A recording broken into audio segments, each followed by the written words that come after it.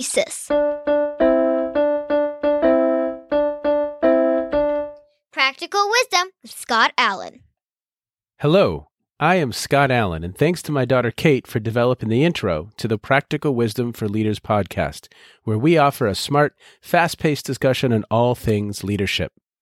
My guests help us explore timely topics and incorporate practical tips to help you make a difference in how you lead and live. If you haven't done so, please click subscribe so you automatically, seamlessly stay in the know when we publish new episodes. Likewise, please provide me with feedback. What do you like? What do you dislike? And what else would you like to know? And now, today's show. Today on the podcast, I have Dr. Eliane Ubeli-Joro. And she is an incredible woman. She serves on the board of the International Leadership Association. She is a doctor of molecular genetics, which I can't wait to hear from that. Originally hails from Rwanda, lives in Canada currently. She is a woman who has many different interests around STEM, leadership development, sustainability. I'm probably missing a bunch, Dr. Eliane, but why don't you tell us a little bit about you? What have I missed in all of that?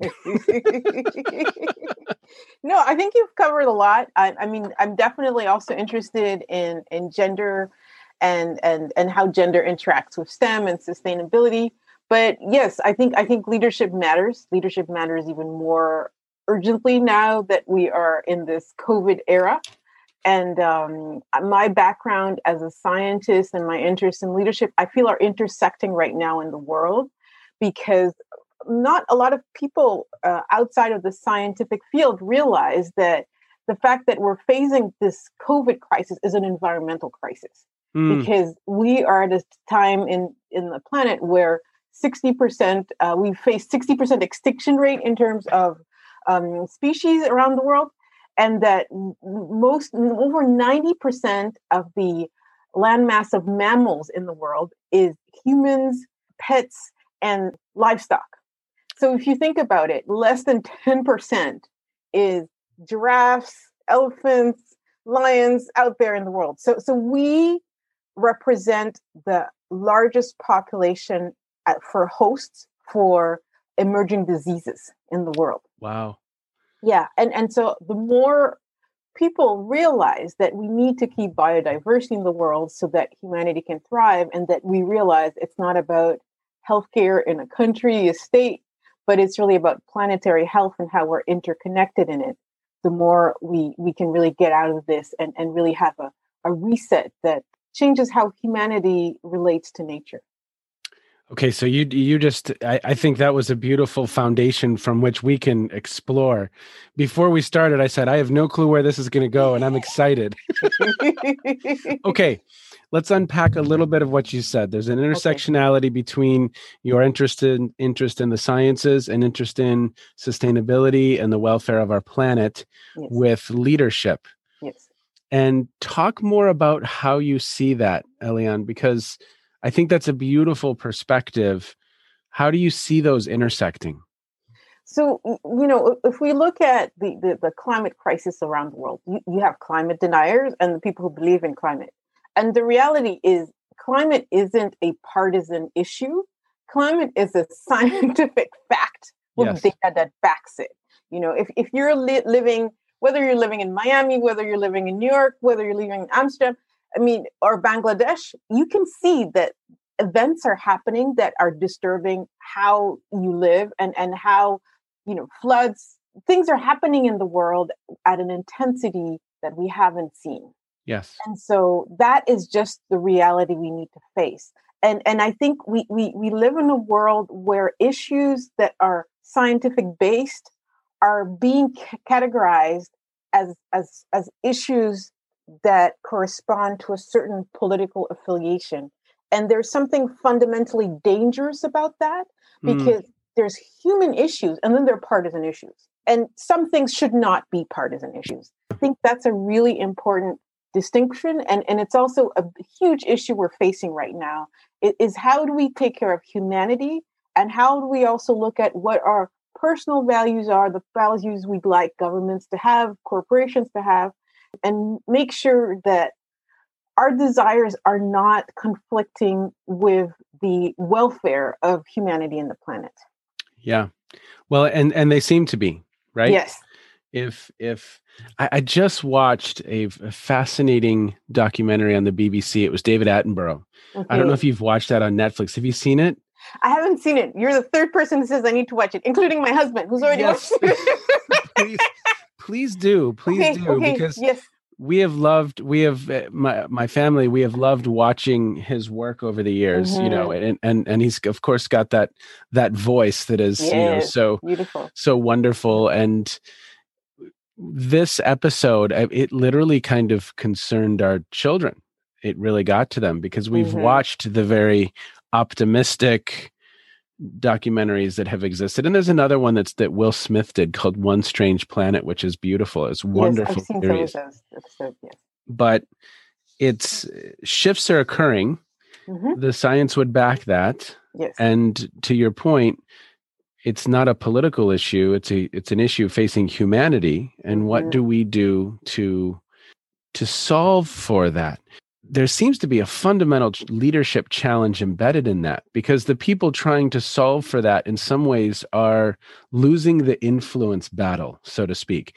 Just like the influence battle that the epidemiologists would have kind of wanted to communicate, the process of influencing others towards a common vision, wear a mask, that's politicized. It's occurring to various degrees, at least here in the United States for sure, as we exponentially increase in cases and deaths now.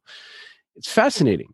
And scientists by nature aren't really thinking about how to influence. They're looking for objective fact. So it's almost is counterintuitive in some ways for them. They think that the logic should just make the case, and we're humans.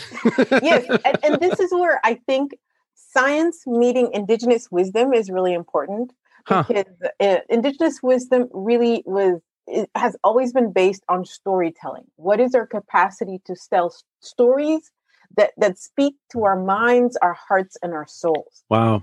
And I think what is needed in the 21st century is for scientists to really engage in speaking at those three levels. And it's not taught in programs in science, but it's a indigenous storytelling is not taught. It wasn't in your molecular genetics 101 course. It wasn't. But coming from Rwanda, I have memories of my childhood sitting on the ground evenings around a fire and listening to an elder tell stories. And those stories stayed with me. I may not remember the details of the stories, but how those stories made me feel are really important. Yes. And Maya Angelou says, we may not remember what people said, but we'll remember how they made us feel. And so as scientists, we have to really think about that, because people will glaze over facts. But if you tell the story of a person who's been through something and has overcome that, and had to find a creative way, owning their hero or heroine's journey in terms of moving forward, that stays with us. That speaks to us. And it also speaks to the yearning in the world right now. If you look at the highest grossing movies around the world, they're all about heroic journeys. Yeah. And there are more and more of these big blockbuster heroic journey movies coming out, because we are yearning to own our personal heroes' journeys. And we don't know how to do that. And what often happens is when we feel that we don't have the power to do that, we will project that onto others and hope that they can lead for us. And that's a bit of the danger we're faced today, because when we project that, then we don't feel like we really have power on the planet to change things, but we definitely do. And I think what we need today is citizen power, citizens around the world realizing that everything they do matters, how they vote matters, whether they vote or not matters. Yes. And that every single thing we do, the choices of what we buy, the industries we support, all of it matters, and all of it is interconnected. Can we stick on this storytelling for a little bit? Eliane, talk more about that. Talk more about how storytelling could, in some ways, transform mindsets. Because I think it's a powerful insight. I really do. Because we have data that at least the attempts that have been made so far, have not necessarily taken root, right? I was mentioning the documentary with David Attenborough that we watched, and we watched the Greta Thunberg documentary the other night as well. And that then again kind of worried our children more. But it's important for them to be aware of those issues. And it's important for them to see a young woman taking a stand and trying to make a difference in the world. Mm-hmm, mm-hmm. But talk more about stories and talk more about how you think stories could shape and shift mindsets and change the narrative a little bit. I think it's a fascinating insight. So if I think of Wangari Maathai, who was a Kenyan Nobel laureate who won the Peace Prize for promoting tree planting, something as simple as planting trees, and her movement, the Green Belt movement, became a social movement beyond Kenya and allowed planting of over 1 billion trees around the world. And how she started out is she had memories of her childhood where river streams were clear, where there were these big trees where people could sit in the shade and tell stories. Yeah. And as those trees were being cut down, erosion was happening, flooding was happening, how communities interacted was changing. The temperatures were rising around the places where she lived, and that was influencing the rates of diseases like malaria. And so what she did is she really went from how do we tell the stories of where we come from to realize that where we are has changed and that our environment has changed, and that we can, just by women coming together and planting trees together, we can work on these issues of erosion, around flooding, of soils being able to hold more water so we can overcome resilience when there are floods or when there's not enough water, that there's water enough in the soils to keep the ground cover green and beautiful and trees thriving and having places in the shade where we can sit and talk. And so connecting what we do with the stories that narrate our lives is really important. And I think for scientists, that capacity to do that is really important.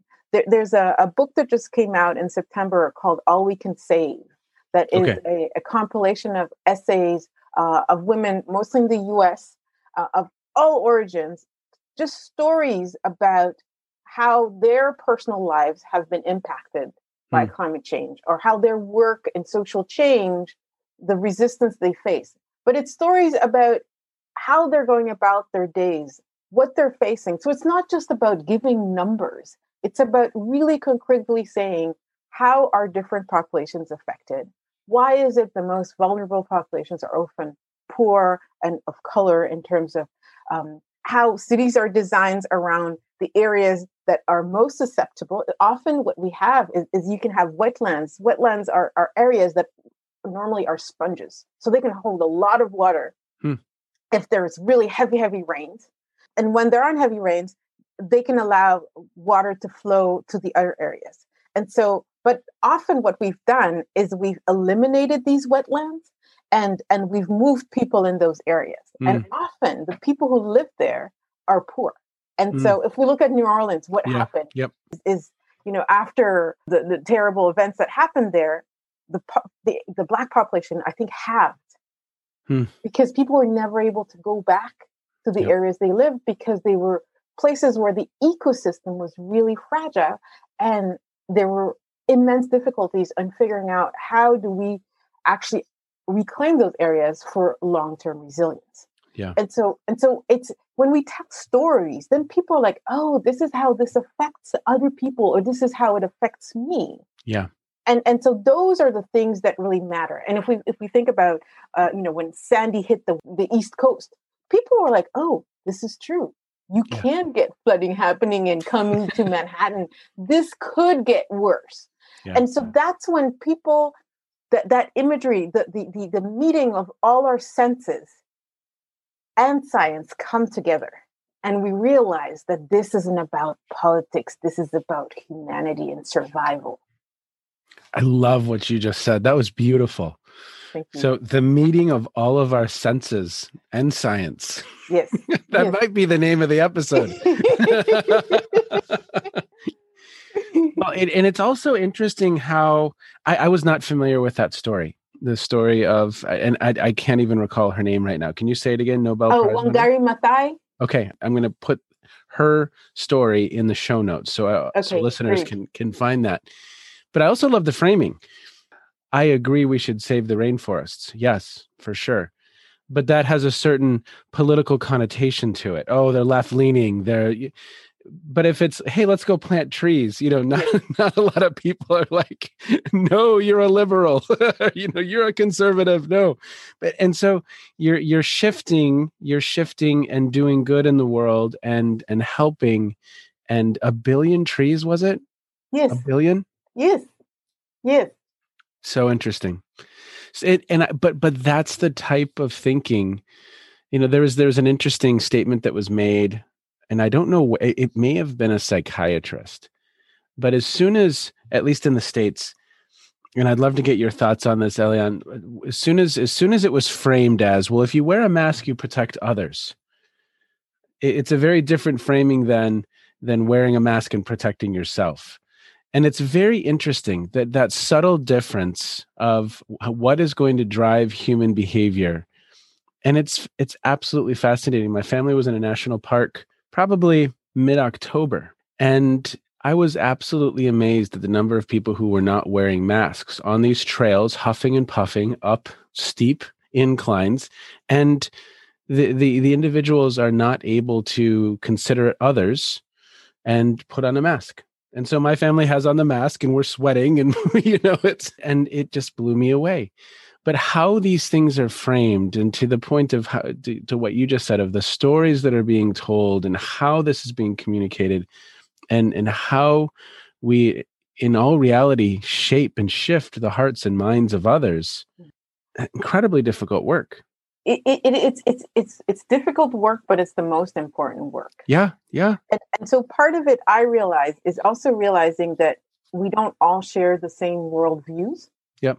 And so some people may be more individualistic, and some people may believe in protecting community. And for the people protecting community, saying wear masks to protect others may be good.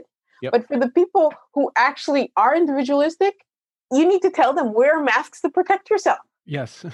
And so it's working with what are the narratives that work. And I think in storytelling, there's the trickster. The trickster is always trying to figure out how to bring humor to our idiosyncrasies. And it's really important because the trickster has a sense of what it is our values are. And we work with our values to show us where we hold contradictions and do it in a gentle way that allows us to laugh at ourselves. Yes. Without the resistance or violence that a political debate would bring on.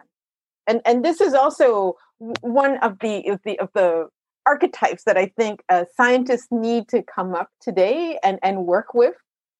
And I think of the technology economist, historian, Carlota Perez, and so she has studied how innovation has evolved over centuries. And one of the things she says is right now we're in the fourth industrial revolution, so digitalization and this virtual world that we're all really happy to be able to access to for many of us to keep working. Sure. And what she says is the fifth industrial revolution will be green. And what she says, it's not about fear mongering around this is the end of the world. Is how do we make green sexy? How do we make it aspirational? How do we tell stories that make people want to associate green with the most beautiful, luxurious lifestyles, having less but of better quality? Yes. And so part of it is, and that can go against the rational mind, because the rational mind is like, why should I appeal to that part of you that wants to dream? But if you think about it, who doesn't know Martin Luther King's "I Have a Dream" speech? Sure. You may not know the whole, but you know this, how that resonates. And so part of it is touching the primal parts of us as human is really important. And also the reality that the rational brain doesn't resonate at the same level as compassion or love. And so I can tell my child, okay, here's what I want you to do for rational reasons. Okay. Or I can say, we're a family, we love each other, and we take care of each other. And so you cleaning your room is part of you showing me that you care because of what I do for you and what you can do for me. So reciprocity. And so then I'm talking at a heart level. I could say, I need you to clean your room because I want to limit microbial growth on your desk. Microbial growth. I love it. That isn't going to work. That isn't going to work. And so this is the real importance we have today of what is it that certain leaders who are nationalistic and who are having these powerful narratives that are capturing people, because they are using storytelling. Yeah. They're not using it in the ways that I would like them to do in terms of increasing our interconnectedness and our capacity to vision and have action towards more sustainability in the world. But they're capturing minds. Yes. And I'm reminded of John Kotter. He had a book called Heart of Change. And in that book, there was a passage that always kind of stood with me, which was the single most important message. This book is very simple. People change what they do less because they're given analysis that shifts their thinking than because they are shown a truth that influences their feelings. And that's counterintuitive for a scientist. It's counterintuitive because I've given you the facts, I've given you the data, now do the right thing, versus Kotter's perspective on that topic. And I agree with you. I think some individuals are incredible at weaving a storyline. And whole media outlets are incredible at weaving a storyline. In some cases, on both sides, right? And kind of picking and choosing elements that communicate that narrative. But I'm wondering, does the whole premise, Eliane, almost go against scientific inquiry? Do you come across scientists who think, well, why should I now go try and sell this? That's not my role, and that's not science. Well, here's the thing. I think part of it is how we see our roles, and there's a difference between I'm going to go out to sell this, I'm going to go out to educate people, empower people, and influence people to embrace science. Yeah, and so I think it's really important. And this is the thing about mindset and worldviews is it's important to work with scientists in ways that they don't feel that they're selling, because it's not about selling. Yeah. It's about how does the hard work that they do have greater reach? Wow. Who doesn't want to have greater reach? Yeah. And so it's really important. And it comes down to, do we want to have transactional relationships with people or transformational relationships?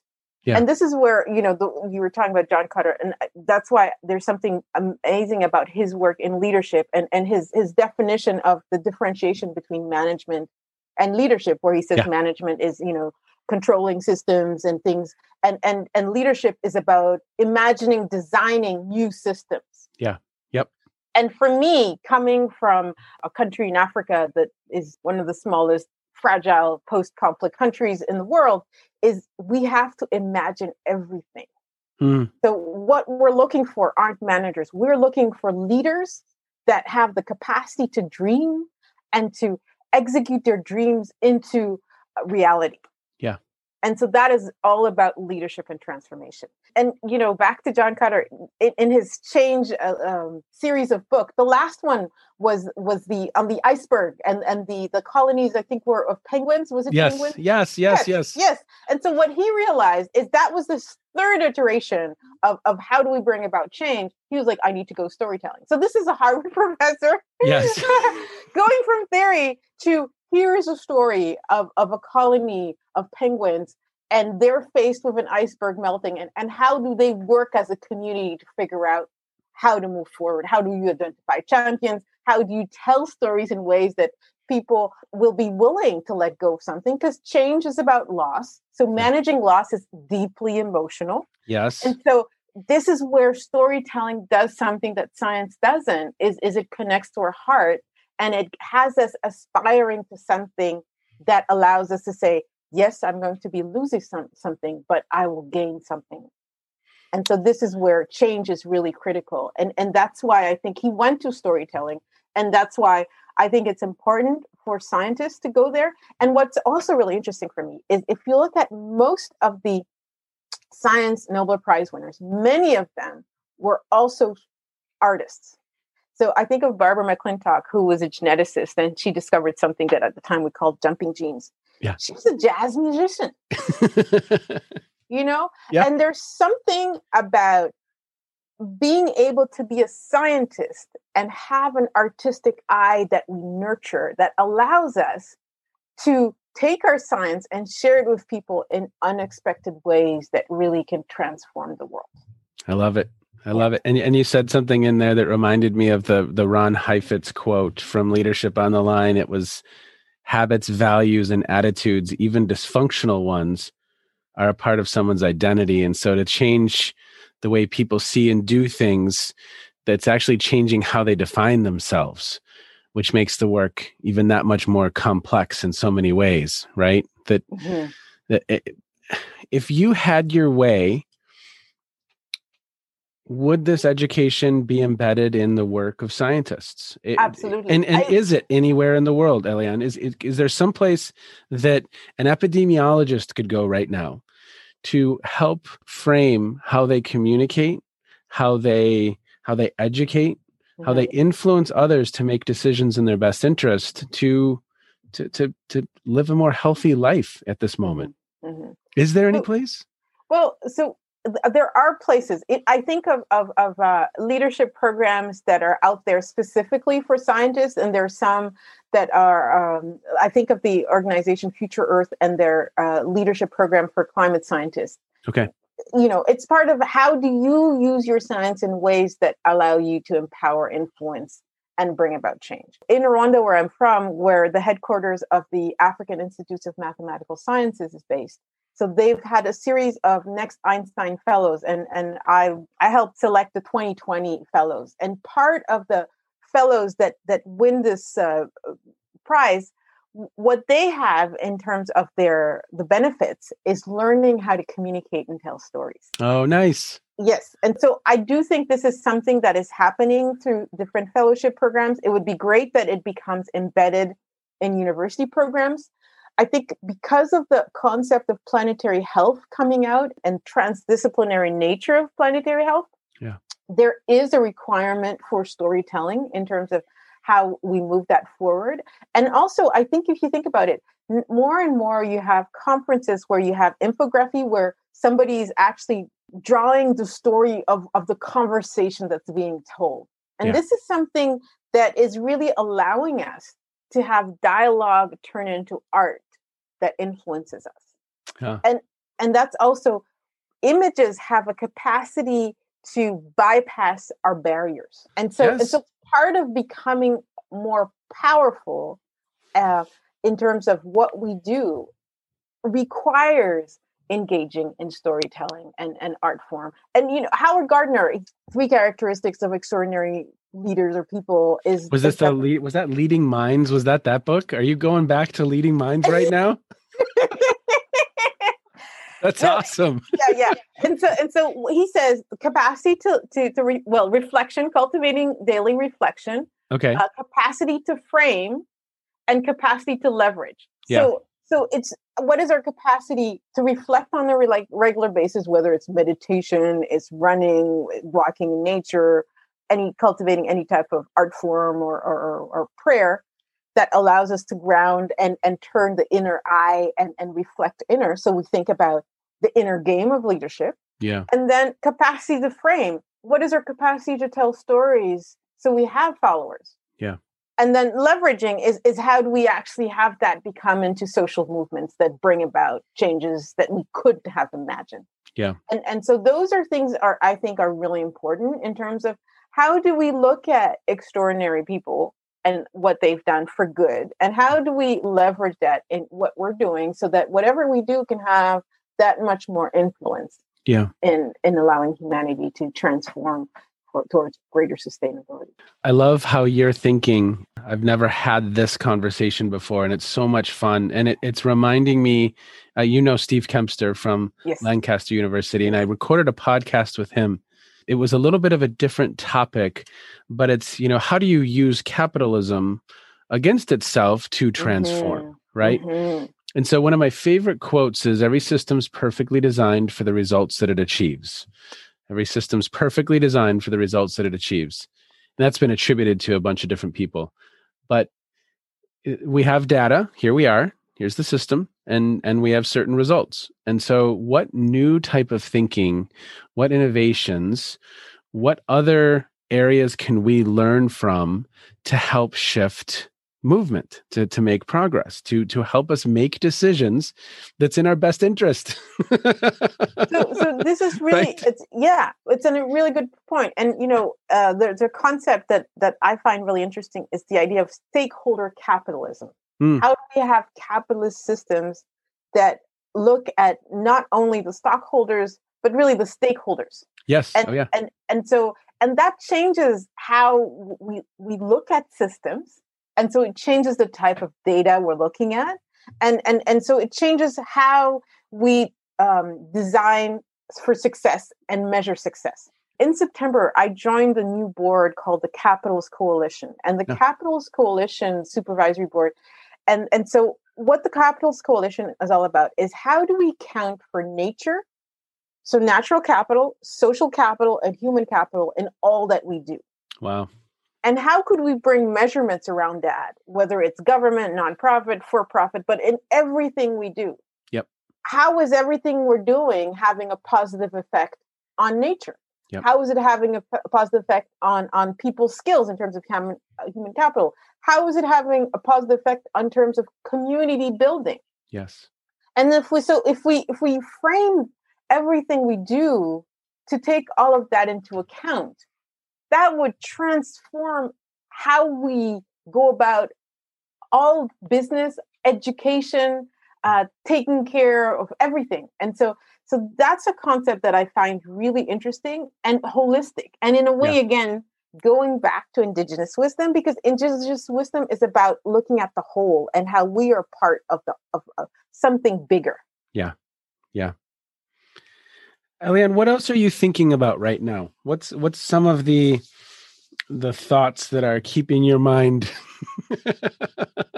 Well, not genetics, this stuff, not that stuff. We just leadership stuff. It's a different podcast. Well, jumping genes and such isn't really the focus here, whatever those were. Okay. Well, I still think it's exciting. But part of it, there are two things that I'm thinking about a lot right now is how do we cultivate mindfulness at a collective level? And how does that influence our capacity to get through highly anxious times? Because we are in highly anxious times right now. Yeah. And it's not about just me cultivating my mindfulness and my meditation, yoga practice, journaling, but it's how do we collectively allow everybody to have the safety to nurture their souls in this world in ways that increases our collective vibration, so that human consciousness is vibrating at a higher level. Yeah. And so that, I would say, is something that I deeply believe in and am committed to in terms of how do we elevate human consciousness. And also, because of this virtual world we're in, how does digitalization affect our capacity to elevate human consciousness or decrease human consciousness? And so part of it is, as we're looking at artificial intelligence, digitalization, and this network that is connecting us virtually around the world, the cloud that we're connecting with. Yeah. But if you think about spirituality, and spirituality is in terms of what is it that connects all beings? Yeah. What is it that makes me part of the universe? Okay, and I'm going to go back to science just a little bit. But if you think about it, is we are all our atoms are from stardust. Yeah. So we are vibrating with the whole universe. Yes. And so if we really look at ourselves as this web of knowledge and possibility universally, but then now we're creating this digital web. And so in a way, this digital web is a reflection of the level of consciousness that we currently have. Yeah. And so I think there's a real importance of saying, how do we bring a cosmological worldview to the digital world so that it's not creating more bias, but actually creating more interconnectedness, more interdependence, more capacity to live in a space of non-judgment, of sharing more truth and science and not conspiracies. How do we do that? Just a small thing. I think it's great that Twitter now, will sometimes write, okay, this is not something that is fact-based, so things are happening. Yeah. And I think the more people can have those little notes around that says, this person said this, but this is not the facts as we know them. So part of it is, how are we bringing ethics and consciousness to the digital world in ways that really increase our capacity for working with truth? And I think that's a real issue for leaders around the world. Yeah. Is as we evolve in the VUCA world and all this turbulence, in order to really be able to have that vision, understanding, clarity, and agility, we need to have truth and facts that we work with. Yeah. And when we don't, well, we're not able to move forward in an agile way that transforms positively. That's big thinking. You're at 60,000 feet, my friend. But this is why storytelling, global collective consciousness. I love it. It's important because we need to ground it. Yeah. And to your point, I love how you're framing, how do we use the digital space that we're living in and emerging into, and how do we use that for good? And how do we use that? Because to your point, Twitter can be a cesspool. In some ways, it's a reflection of some of the worst components of humanity. It's also a reflection of some of the best. And how do we elevate the truth and the best? And in some ways, what is it that attracts humans? And again, the marketers, and in some cases the media, they know how to frame it beautifully. It's like an Oreo for the mind, right? They know it's going to get clicked and even if it's healthy or not, they know that it's going to get clicked. And how do we combat some of that? Because framing the world in a different way, and to your point, helping us be more mindful, helping us see the good and live in the good and know that we have agency in creating the good. I think that's another huge component that you mentioned earlier, that I can make a difference. I can't wait to explore the story of the Nobel Prize winner who has been a part of planting 1 billion trees. It's a beautiful story. Thank you. Yes. No, and I had the privilege of meeting Wangari Maathai before she died. And so I feel very connected to the work she did. And for me, it's how can we keep growing her legacy? And it's really important to all that I do. And I'll send you some references of different books that she wrote and books Please. that were written about her. And so, like, my daughter, as a toddler, she had the bio for toddlers of Wangari Maathai because that was important to me. Yeah. And part of it is, both you and I are both parents. How do we raise children in this world so that they become conscious transformational leaders? And so my daughter, years ago, I was invited by a friend, Michelle Buck, who's a professor at the Kellogg Business School at Northwestern. And she was teaching with Deepak Chopra, The Soul of Leadership. And I remember at the time, my daughter was 2 and I was a new mother and I was still struggling to take in all these roles. And I remember crying in Deepak's arms. And he's like, don't worry, just start meditating and everything's going to be okay. Wow. And I went home and I started meditating. And after a month, my husband's like, what's wrong with you? We're different. And what I did is I had my daughter start meditating. So for every age, so it's 2 minutes at 2, 3 minutes at 3, 4 minutes at 4.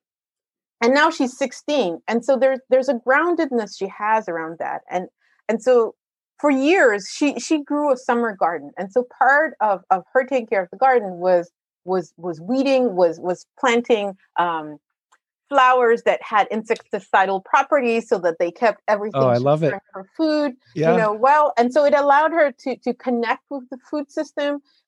She grew so much basil that we had pesto for the whole winter. and if you think about it, it's so here's a yard. She designed that space and she decided what she wanted to grow there, and she would decide, okay, this doesn't need to be here, and she would, pull out the weeds. And I think it's really important as we educate the next generations that they take that vision of taking care of a garden in their relationship with the cyber world, with digitalization, with the web. Yeah. Is how are you interacting with the web to nurture your soul or just to feed cravings? Yeah. Yeah. Did you say feed cravings or crazy? I don't. It can be both. It can be both. And it's very interesting because, you probably get that too, where friends of friends and, children, people send you people and say, advise them, coach them, they're lost, et cetera, et cetera. And I'll recommend different sources that they can go to nurture themselves. I'm just thinking of your podcast. It's like, there's so many really positive, nurturing sources out there that people can really use to cultivate wellness, to increase their capacity for positive action, to increase their capacity to reflect on their leadership style, for more power and for influence and for the greater good. Yeah. And so I'm like, why is it that most people are unaware of these resources? There's so many out there that I'm unable to take in all of the positive things that I see. And I follow people that I find amazing on Twitter. Yeah. I interact with interesting people on LinkedIn who are challenging me to grow and think bigger. And so these are things that, part of it is if you think a garden, you can have a beautiful garden that grows organic, nutritious foods, or you can have a neglected garden that, just has a bunch of weeds that will cause allergies. Yes. Yes. And so it's a great metaphor. Really, yes. And so it's fate or destiny. Are we consciously designing our destiny? Wow. And that's really where leadership comes in. And that's where what we do with children when they're young will determine their agency. And I go back to the saying that attributed to Einstein, whether it's true or not, is do you believe that the universe is a loving universe or not? And whether you believe that will determine everything in your life, because you'll see everything that will happen. Will you take it as a victim, or will you say, what can I learn from this? How can I grow from this? How can this help me help others? And how can this help me on this journey that is my life? Because when you don't believe that the universe is on your side, you're always asking, well, why is this happening to me? And this isn't the journey I'm supposed to have. Yeah. And so if you just accept this is the journey I'm having, and everything that is happening to me is helping me grow my capacity to love and to act and to be of service to others and to myself and my growth, then there's curiosity with everything that shows up. Yep. And this is where, are we creating enabling frameworks or frameworks that bring more resistance? Yep. Enabling frameworks. That's what we will discuss next time. We will start with enabling frameworks. Okay. Now, real quick before we close down for the day, what are you reading, streaming, listening to? What are those resources that you turn to that are appreciative, are life-giving, that are motivating? Yes. So, I think I mentioned that right now I'm looking at a book called All We Can Save. And the subtitle is Truth, Courage, and Solutions for the Climate Crisis. Okay. And it's Ayanna Elizabeth Johnson and Catherine Wilkinson. Great. So that's one of the books that I'm really enjoying right now. A more difficult read that I'm also engaging with is Caste: The Origins of Our Discontents, Isabel Wilkerson. Okay.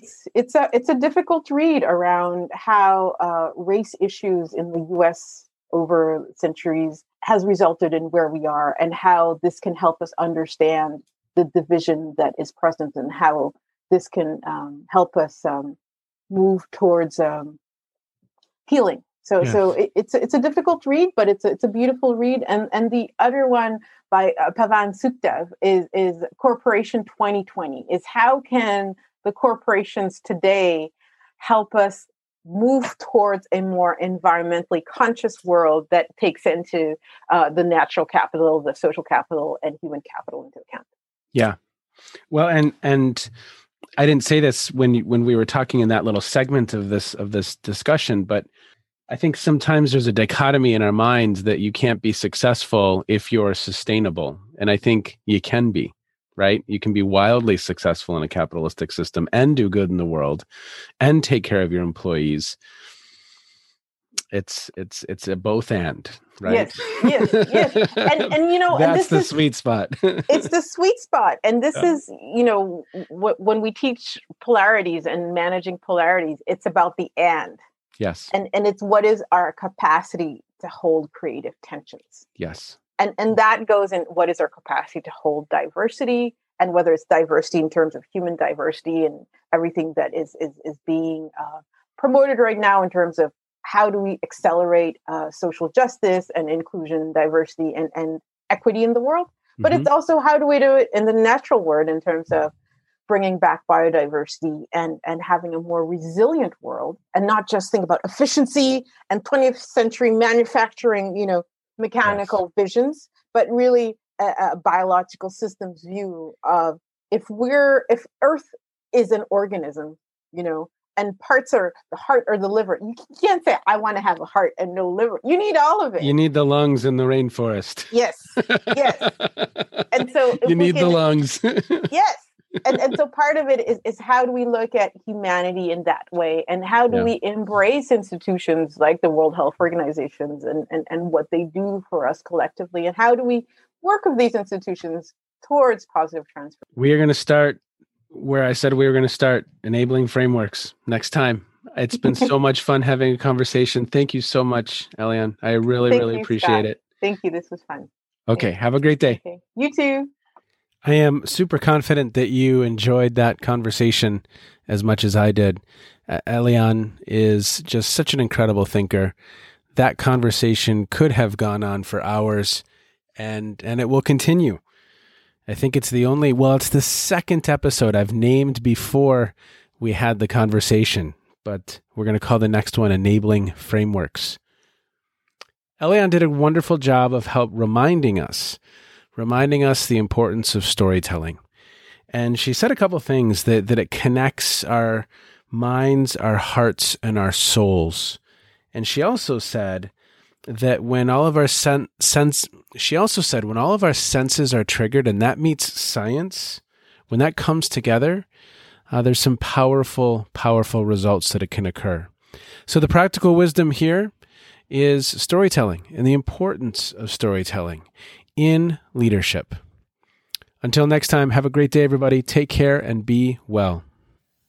You have been listening to the Practical Wisdom for Leaders podcast. If you liked what you heard, please share it with others and let them know what we're up to. And one last quick reminder to click subscribe so you know when we publish new episodes. And of course, we'd love to hear your feedback.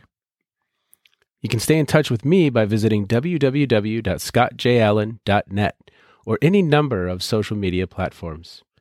Be well, be safe, and make a difference wherever you are on this beautiful planet. And now, here's Kate's twin sister, Emily, with the outro.